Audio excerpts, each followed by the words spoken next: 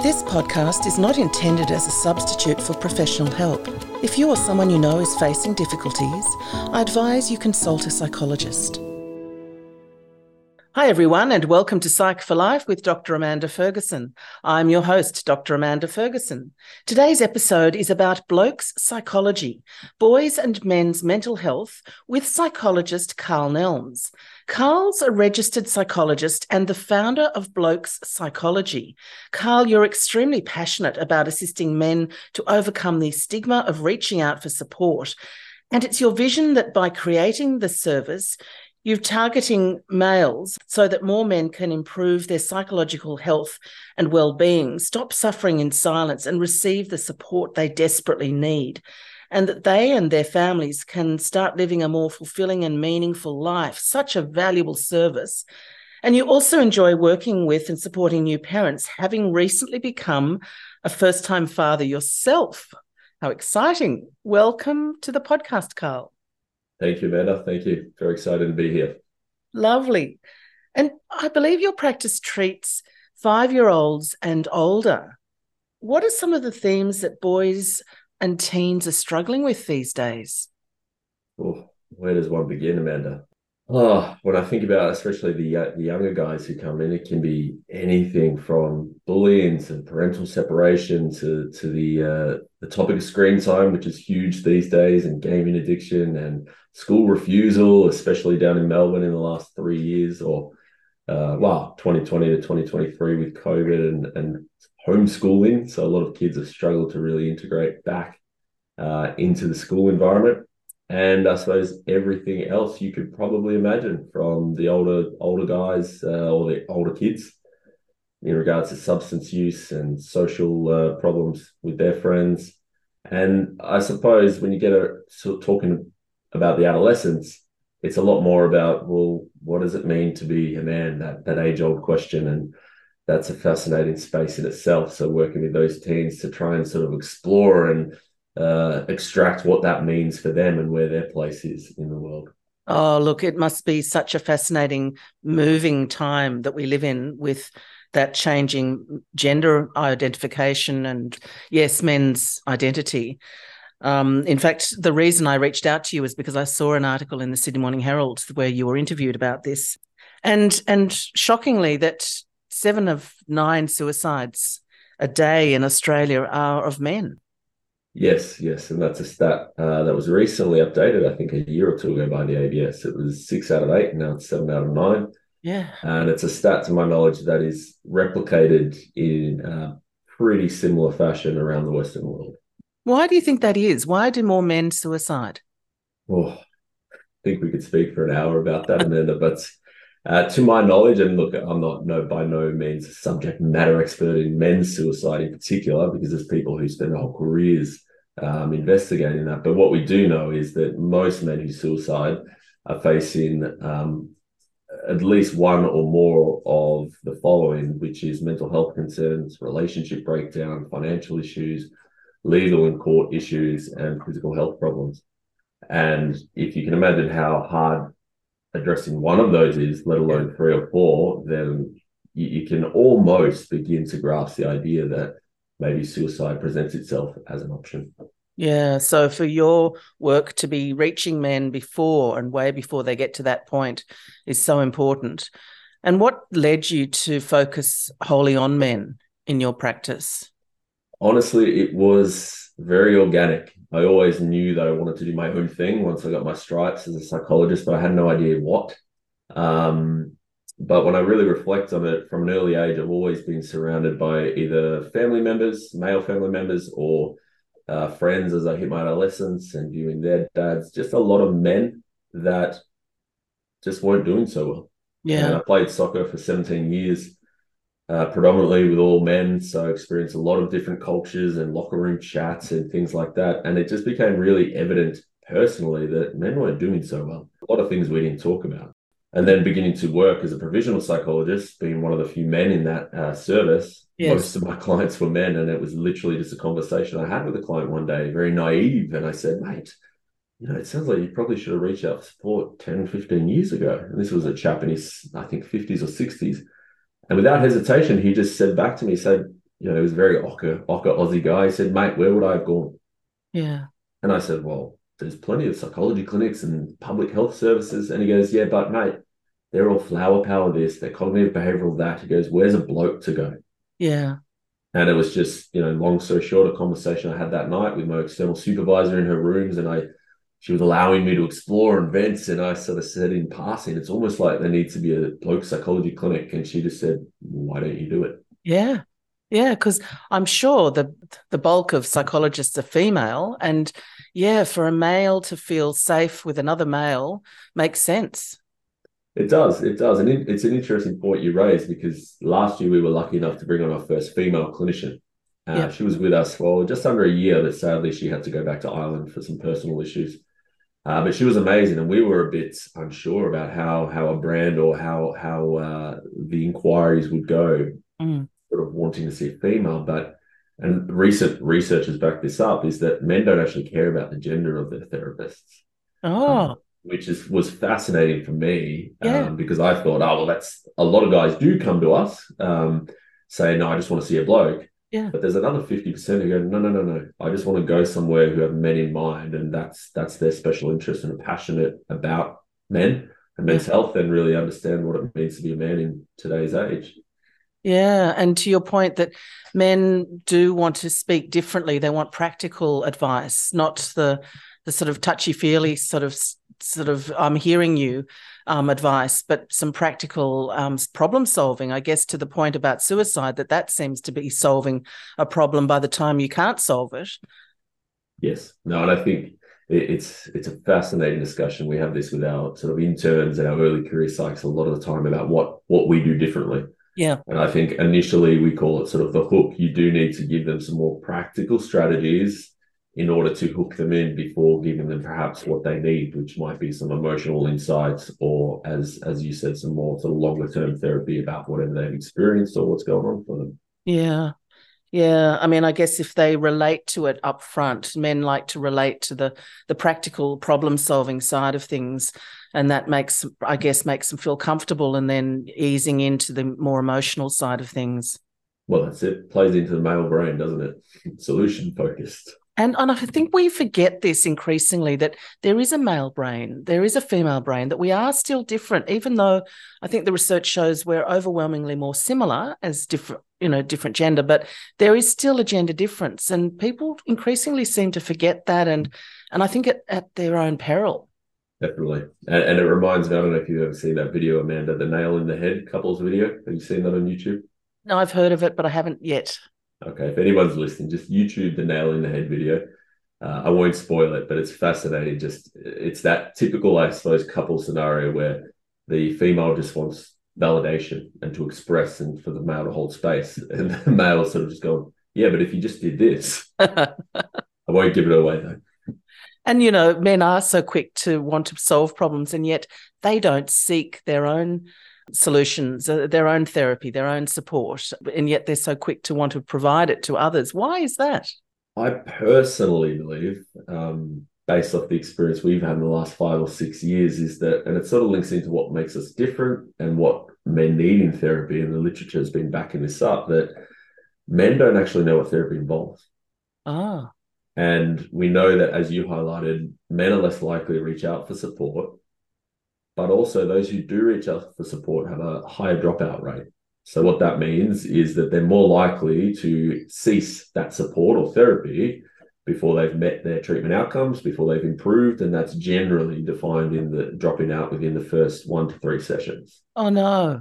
Why So, is really, what I think, if you take the suicide statistic you mentioned earlier, the dropout statistic, and the lower help seeking, I think what that says is men are struggling. Less men reach out for support, and those who do, the support services and therapy are failing them. And they're failing them because they're not engaging them the way you are? I think so. And I often go back to sort of how we were trained in our tertiary training. It was almost, not always, but it was almost a one size fits all. There was an assumption that the client in front of you were very client focused and Rogerian, and the client in front of you wants to be there. Or the client in front of you actually understands what this process of therapy involves, Whereas I would say 20 to 30% of the clients we see who walk in our doors may have some accurate idea. The others have no idea. Their idea is way off. And so that's what's been fascinating in this journey, because once we launched, emerging literature started to emerge about what works with men in therapy. And the two biggest things were clinicians were failing to do in the initial papers that were qualitative papers were orientating men to what therapy involves and being transparent about the process, as opposed to just launching in and going, so Amanda, tell me what brings you here? What are you struggling with? Mm. So is that part of your intake, that you educate people about what's going to be involved? Hugely, hugely. So that first session, all of our clinicians, I run an in-house training and workshop about client retention and engagement, but about engaging men specifically, because that is our point of difference. We're not just a clinic that have a team that are passionate about men's health. That is us, but also what we do in session, I would argue, probably doesn't differ to everybody, but we are very explicit in making sure that we do those things that we've observed matter, and the literature backs that up. Wow. Because I read that 70% of men avoid seeking support altogether. Yes. And that's why it's so important, those that come in our doors or come to therapy, that we actually provide them with good service, because word of mouth, they're going to tell their mates, and hopefully that tide will shift. Yeah, absolutely. And back to your point about masculinity, and in the media, there's recently been this crisis of masculinity and identity and the role of men. I guess, the world is changing so rapidly, and there's much more sort of social equality, but it must leave men at a loss as to what does a man look like these days. It's very timely you mentioned this. I saw the Barbie movie last night, so all these themes have been flying through my head. Very good film for anybody to see. Have you seen it, Amanda? No, not yet. I think you'd enjoy it, given the topic we're talking about today. But you hit the nail on the head. I think men, young men in particular, and adolescents, they are lost. Yeah. Because we're exposed with social media and the internet. We're exposed to so much information and different narratives these days, and once we find one we might subscribe to, the algorithm just keeps putting that in front of us. So I think a lot of men perceive, and I have to be careful how I word this so I have not misrepresented here, but I think a lot of men and young men perceive the sort of the Me Too movement, for example, or the gender diverse, sexual diversity movement, which are great because we're coming a long way to ensuring that we have equality and acceptance for these different groups. But I think a lot of men are perceiving that as anti-man. Yes. And anti-men. And on the fringes of the extremes of some of these groups, there are people who are not helping with that. And a lot of men are feeling left out, because, not to say it was healthier, but 30, 40 years ago, to be a man and a young man, it was a lot simpler. Yes. You got a job, you provided, this is what you did. You had a script. And a lot of men now are perceiving that script has been torn up. So they're becoming very lost. And the risk of that is then they can subscribe to some really harmful narratives on the other end of the spectrum, which I don't need to label, but I think we all know what they are, which are also equally as unhelpful and destructive. So even more reason why men need to mentor men at this point and help them redefine what being a man really is. Exactly. And one thing I think we have a severe lack of is mentors and local sort of men championing this, and that local men can look up to, as opposed to subscribing to some YouTuber who you'll never meet, and he's really only interested in his own agenda. Yeah.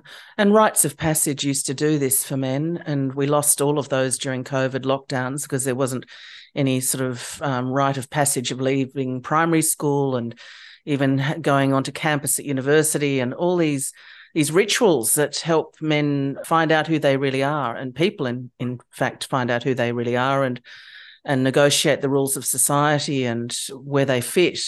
I think new and emerging rites of passage have to find a place here.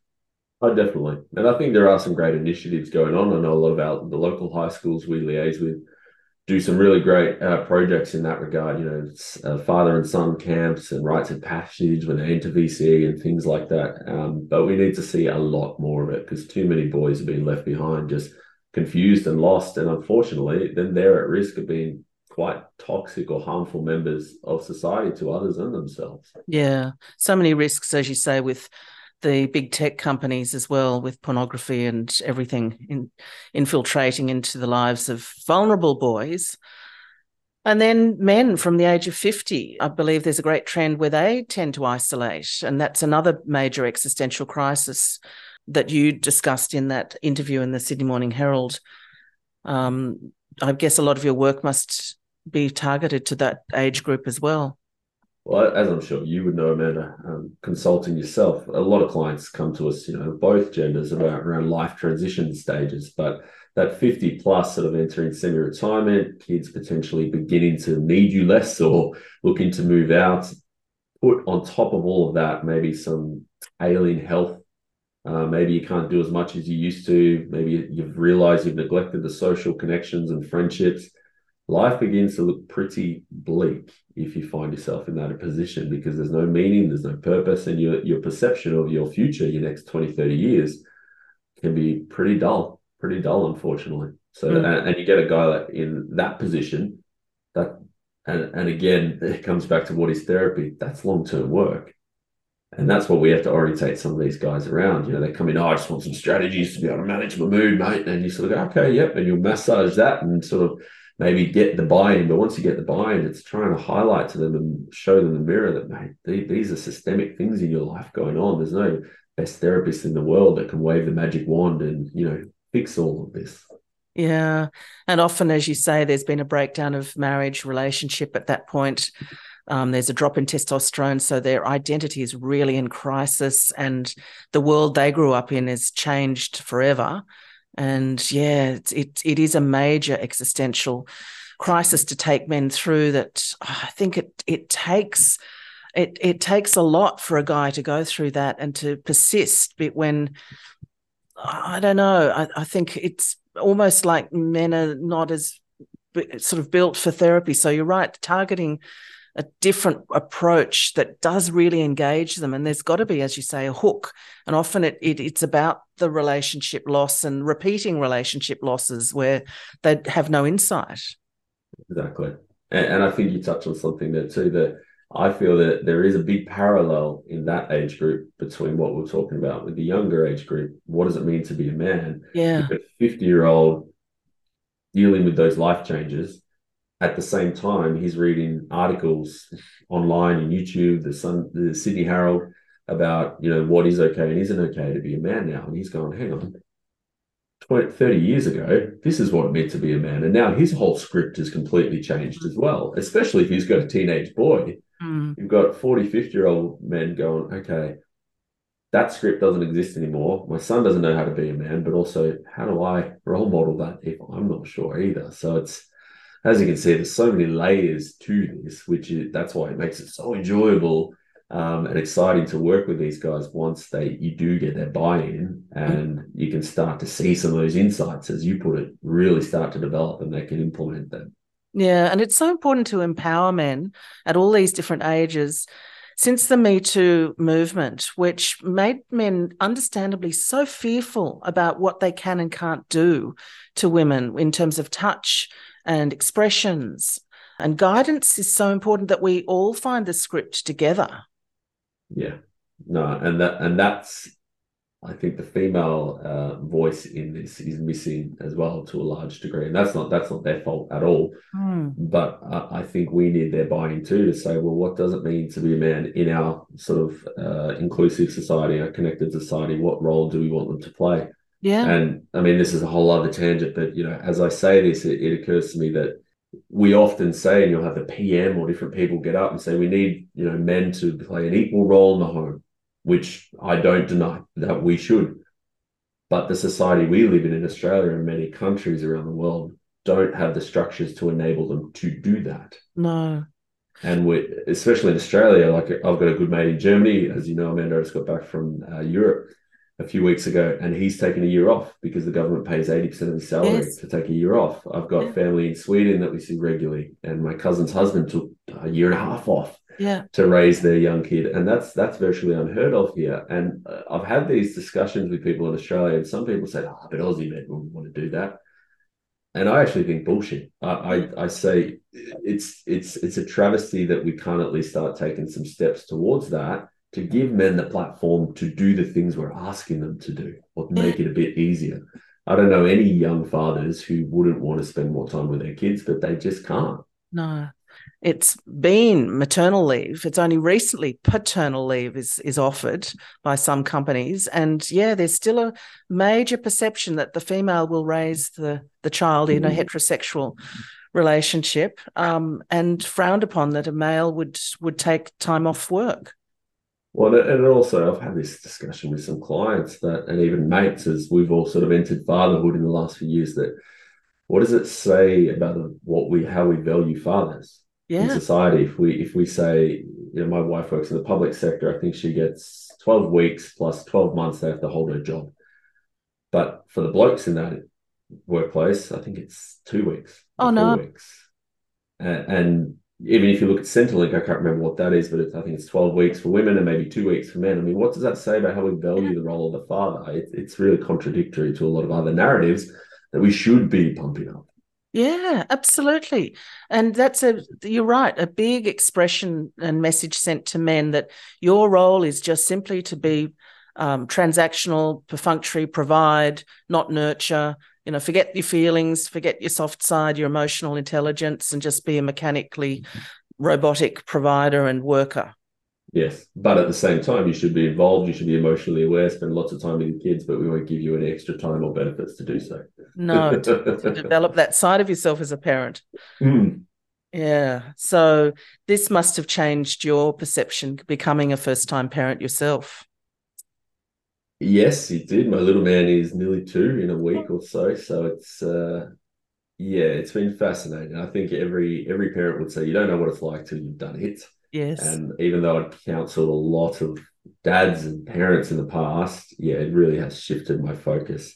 I suppose I've been lucky in the sense that I'm a business owner, so I can shift my schedule a little bit more. Yeah. But I really do feel for those men or fathers in professions where they simply can't. They just have to work the 40, 50 hours on the front line doing whatever they're doing, whether they're a trade or in the finance industry. They don't have a flexible schedule. And I don't know if I could do that myself. It just, yeah, it would be very, very difficult, I think, to juggle all of those balls. And then I think of clients I've had who, we all know those people in our lives, they work 70, 80-hour weeks and they're family men, and you get something's broken. Definitely. Something's broken. Yeah. And by the time it comes back to haunt them, it's too late. The kids are too old and have suffered the loss of a relationship with their father, and all the ensuing problems are there. And yeah, men have done what they thought was the right thing. Well, that's what the script was. My father was a classic example of that in his generation, that you work hard to provide and that's how you show love. But really, as psychologists, we know that's far from the truth. Kids have emotional needs. They can care what postcode you live in or how big the house is. It's if you're there. That's right. And for men who sort of must fear, and I'm sure there's some men who do fear coming out from behind that script, that old-fashioned script, how do I be that emotionally available father? What are some of the resources, apart from Blokes Psychology, which is a fabulous resource? What are some of the other resources that we can offer men in general to educate themselves about being emotionally available for their children?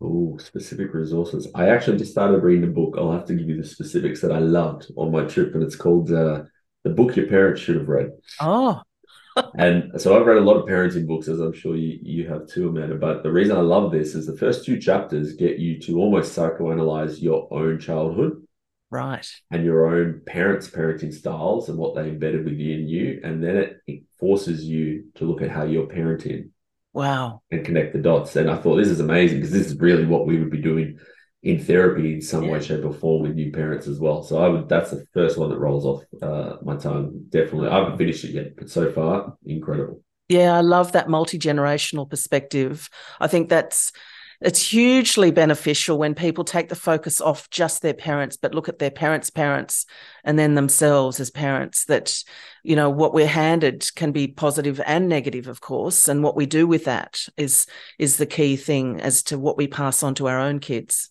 No, definitely. And that can be terribly confronting for some individuals. whether you're in therapy or just reading a book, but also, there's opportunity within those confronting insights to either break the cycle or pass on some great things potentially that were passed on to you. Yeah.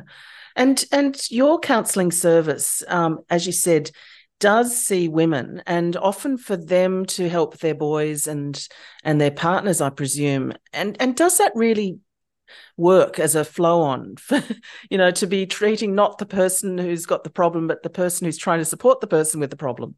It's a great question. I would say, I haven't looked at the stats for a while specifically on this, but I would say that most of the women we see, we don't really see long term generally. Oftentimes it's a mum who couldn't get their teenager in. It's a wife who couldn't get their husband in. So they're hoping to have a few sessions to better understand how they can maybe support or connect or engage with that male in their life. But ultimately their goal is to get that male in front of us. Right. So it's pretty rare, to my knowledge, that we have longer term female clients. Trying to think of any examples off the top of my head. Probably can't, actually. We've had a few, which is being interesting. Women come in literally going, I'm not sure if I'm with the right person. I need 2 sessions. I need you to give the male perspective, which is very different work for us. Wow. Yeah. But yes, most of it's short to medium term with the females, with a view to get their male in their life in front of us. Yeah. And you mentioned earlier that one of the reasons men don't seek counselling is because they don't understand what's involved. But this suffering in silence, is that the stoic part of the male brain, or is it a stigmatized thing about therapy? I think both of those things. Both those things. I think that stoicism still very much exists. I mean, I'm 34, still in my generation. I think back to when I was a teenager. If you had said you've seen a counsellor, ooh, that wouldn't go down too well. Whereas now, it's interesting in the clinic, we speak. I'll have a client go, oh, yeah. I know my friend James, he comes here as well. We were saying, I've got that psych and I go to this clinic. And it's just phenomenal to think that is the open narrative they're having. Yeah. But sadly, for guys above 25, 30, I think that stoicism, whilst it's softened, it's still very much there. And because we're so loud and proud in our clinic and our socials, and one of our clinics, is we've got a shop front and you can't miss us. Like, we're very loud. We have some clients coming in hot and ready, and they're coming with at the first sign of anything not going right. Unfortunately, we still probably have 60, 70% of the clients coming to us only when shit hits the fan. And it's usually an external catalyst that, the wife's giving me the tap on the shoulder, or I've blown up at work or something like that. So bang on. I think the stoicism, but also that problem solving, sort of really objective mind going, it's going to take time. It's going to take money. I don't know what it involves. Nah, I'll be right. Yeah. And it's painful too, it's one of those concepts that we don't produce the pain, but we do elicit the pain that's inside the person, and they just find it painful and uncomfortable. And why would they do it? Well, and again, though, if you don't orientate a bloke to that. Yes. And we've had a guy say this, when I was still a one-man band years ago, he goes, mate, I nearly didn't come back. His last session was horrendous. He goes, I just cried in the car. And it sounds cliche, but you've got to feel to heal, right? And so be transparent about, hey, Amanda, you're going to feel worse after some sessions, but that doesn't mean this is not working. Doesn't mean it's not heading in the right direction. Yeah, and it doesn't mean I'm creating the pain or the session's creating the pain. It's bringing it out, and it's always better out than in. Was already there. Yeah, and I think that can be a sort of difficult concept for people to understand.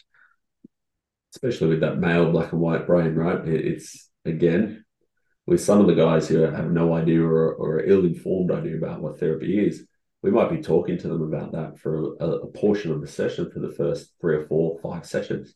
Yeah. Because they say, yeah, I get it. But then you go, hang on, mate, we spoke about this. Remember, this is my role. This is your role. This is what might happen. This is how sessions are going to flow. This is what we're going to focus on the next few sessions. It gives them some reassurance. Yeah. And isn't it rewarding when men do persist with the therapy and you see them transform, their lives transform, they become empowered, and anything's possible.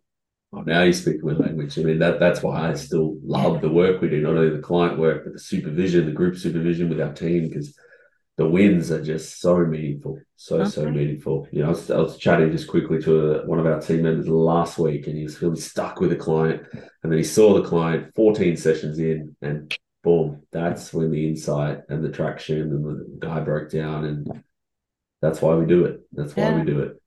Yeah, and I quite often find men come back, even if it's a couple of years later, and they realise, oh, I should have kept persisting with therapy because now I'm actually in a worse place and I can see that I was at a tipping point, I was at a turning point, but I didn't persist. And unfortunately, often men have to realise by not following through that they need to come back.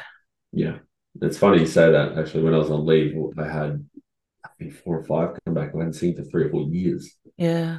So I mean, that's a whole other research topic in itself. Could be. Yeah. It is. It is. And I guess that's human nature anyway. It's not just men that we often find out what works by not doing what works. Mm, mm.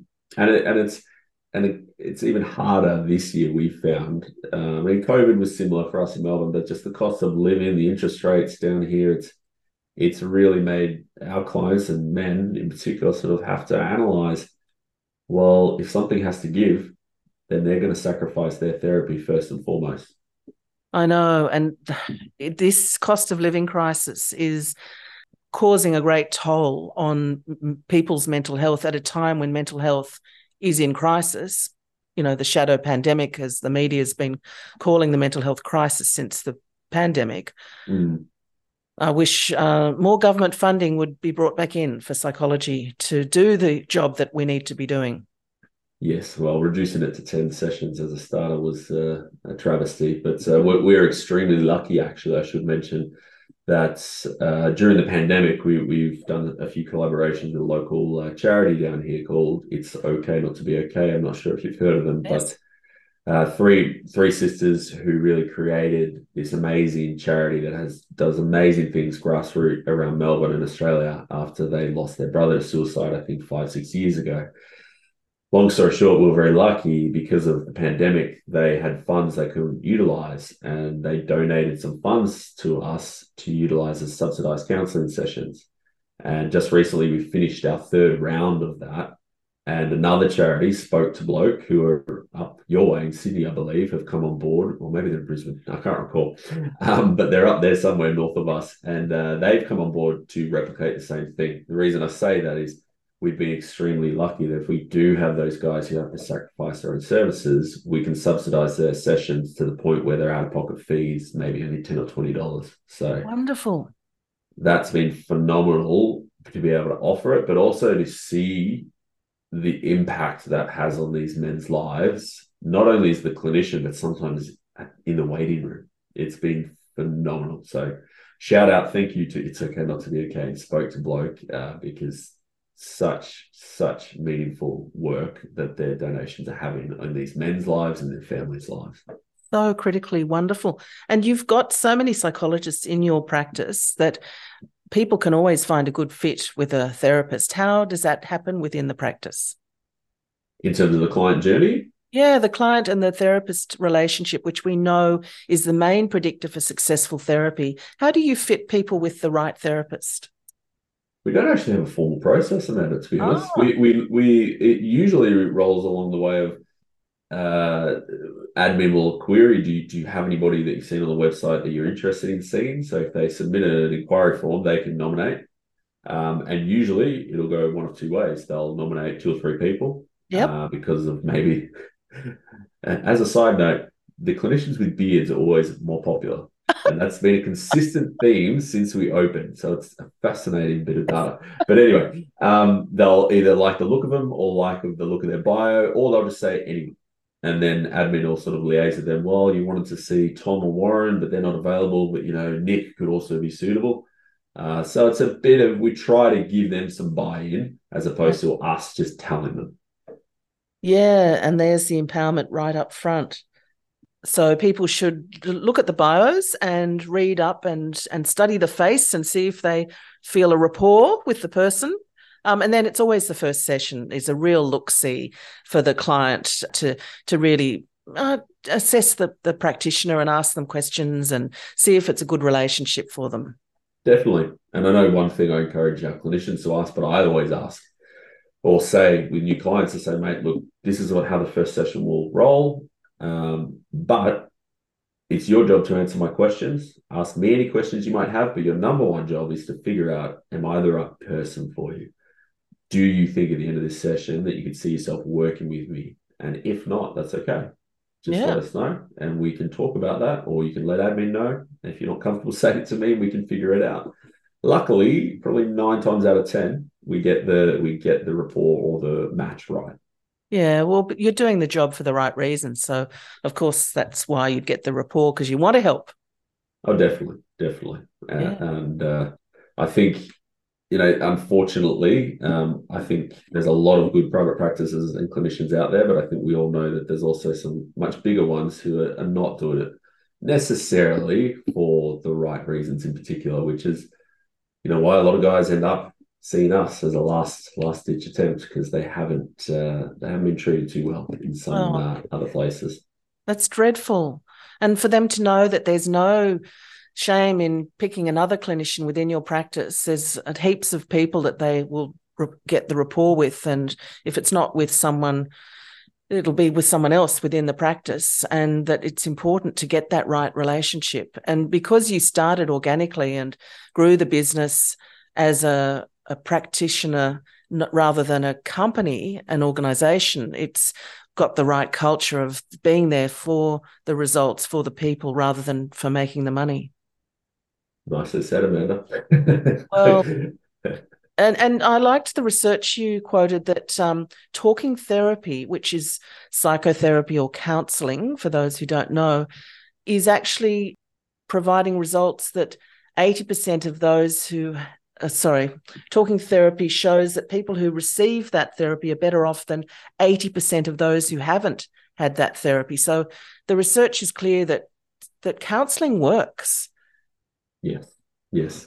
And I think you and I both know this. Anybody in our profession knows it. It's just sometimes that's a hard sell, especially to more concrete thinking, black and white men who view psychology or counselling as more of a soft science or just this. Well, I've had one guy say it was a pseudoscience, but yes, counselling works. It does work, and there's a reason why. Since we opened our doors, we've always struggled with too much work, pretty much. Yeah.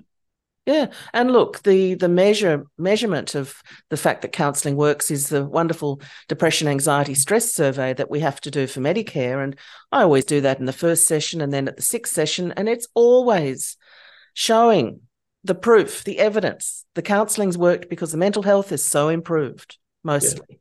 yeah. I think the hard part is convincing clients, not that it works at times, but just how it works. Because Mm, as you would know, I'm sure you have this with female clients too. There's a presumption that, well, I come in and get my CBT strategies and I run off. But trying to just get clients to comprehend that it's actually it's about the rapport, it's about the relationship, the strategies, generally speaking, are the sprinkle on top. And of course, there's exceptions to that with hypnotherapy, which I believe you practice, or EMDR, or maybe more advanced schema techniques. But generally, my supervisor, one of them said many years ago, and it always stuck with me, and I repeat this like crazy, but good therapy is providing a different relational experience to what the client has in their life. And if you're not doing that, then you're just giving them strategies they could read out of a textbook. absolutely. It's that relationship and taking people on a journey that they need to go on, whether it's because they delayed the journey in self-development or they're struggling through crises, trials, tribulations, being that mentor, that guide in the process, that healer in the process of the journey, that whatever the journey is that the client needs to go on in order to have a better, more successful life and mental health. But it is a journey, isn't it? It is a Mm. journey. If only it was as simple as 3 sessions. I know, I know. And the journey, as we've just said, can have breaks in it for all kinds of reasons, of finances, of resistance, and yet can resume as well. So sometimes the journey is not as straightforward as other journeys. No, definitely not linear. So I guess one of the benefits of the pandemic, if anything, is that it brought mental illness into the public discourse. And as you say, younger people hopefully are reaching out and are needing more help, as a lot of people are anyway, but hopefully the stigma of therapy will be much reduced in time. I think so. And that's a question that we get asked a lot. And I'm very confident with the younger generations. 20, 30 years will be a very different landscape, not only for men, but just for therapy and stigma in general.